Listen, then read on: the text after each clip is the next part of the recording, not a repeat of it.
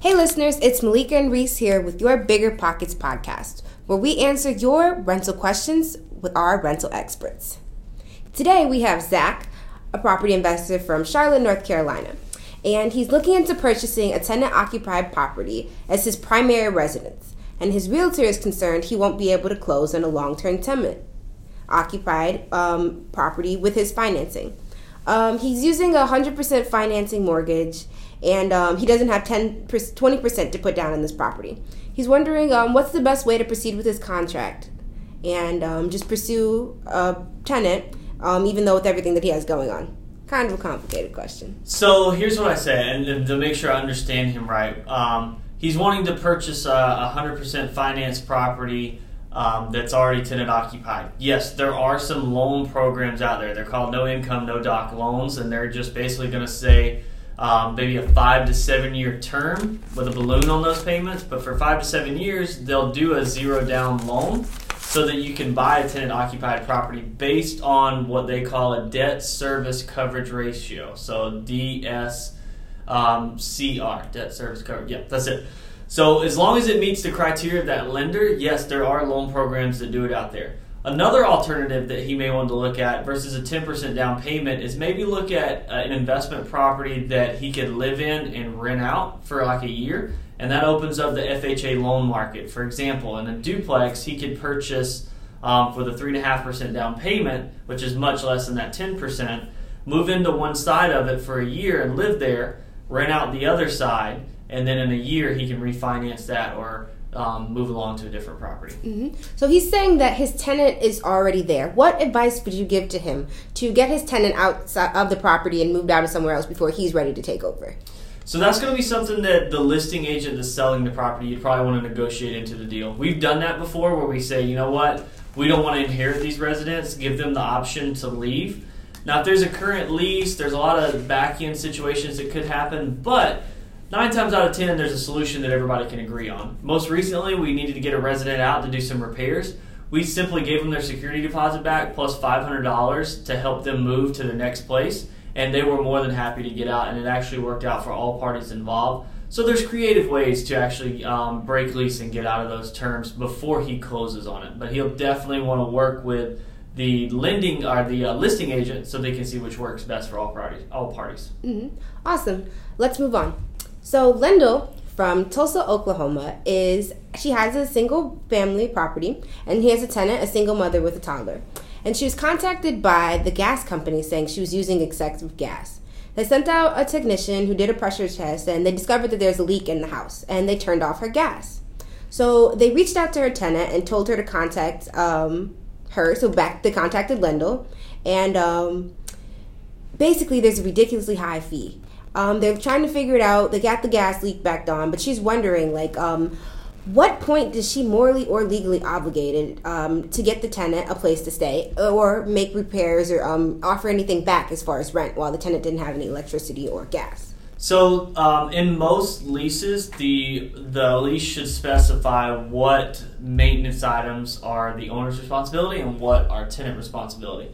In this situation, I can tell you all of our properties, that's going to be owner responsibility because it's essentially the basic functions of the house, the water, sewer, and gas, electric, things like that. As long as the tenant hasn't caused any damage to it, this is more of an owner responsibility issue.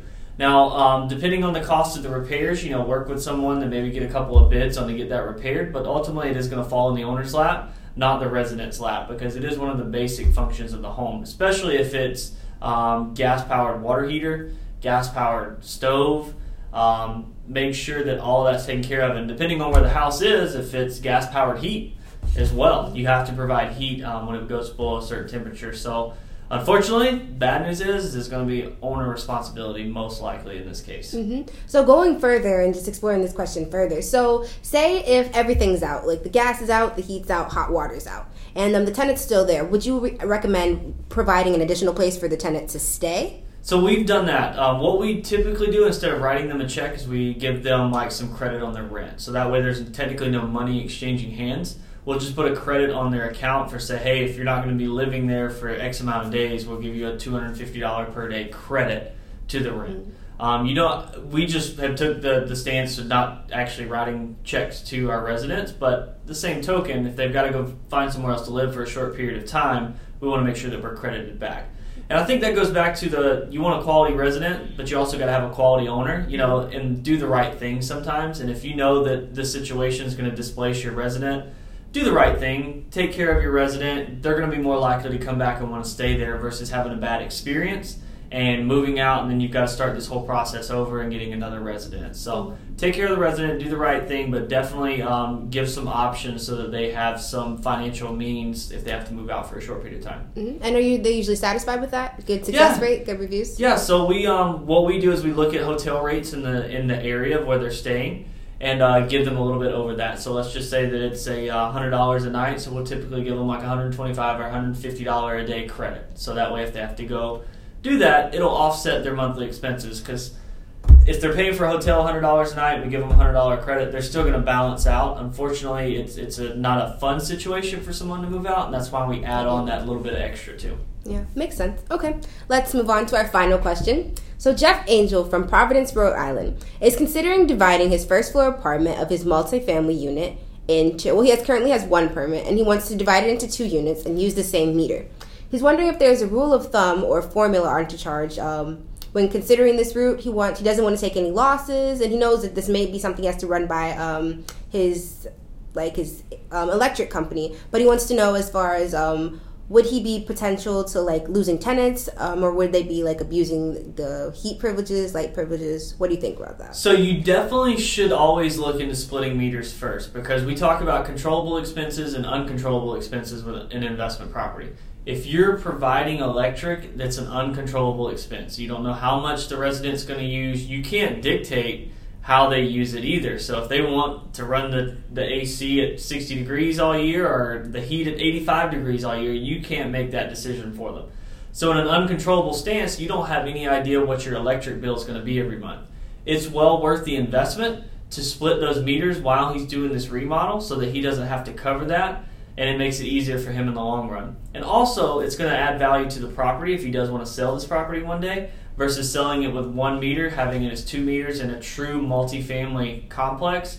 It's going to make a world of a difference when it comes to pricing and ease to sell something like that. Mm-hmm. So I'm not sure if this is the case, but what if Jeff already has a tenant in his unit, and he's looking to divide the meters after his tenant is there? What advice would you give that? So you're definitely going to want to get a new lease. So if the lease expires during this remodel, put him on a month-to-month, and then in the new lease, you're going to say you're going to be responsible for the electric. Now, in the meantime, if there's a current lease, you're still going to be responsible for paying those utilities until that lease ends, just by the lease and tenant-landlord law. But long-term, you definitely want to make sure that your paperwork as well as the meters are separated altogether. Mm-hmm. Well, thank you, Reese. That is all the time we have today. So for all your future questions, comments, and opinions, text us at 813-534-4662. One more time, that's 813-534-4662. We'll see you next time.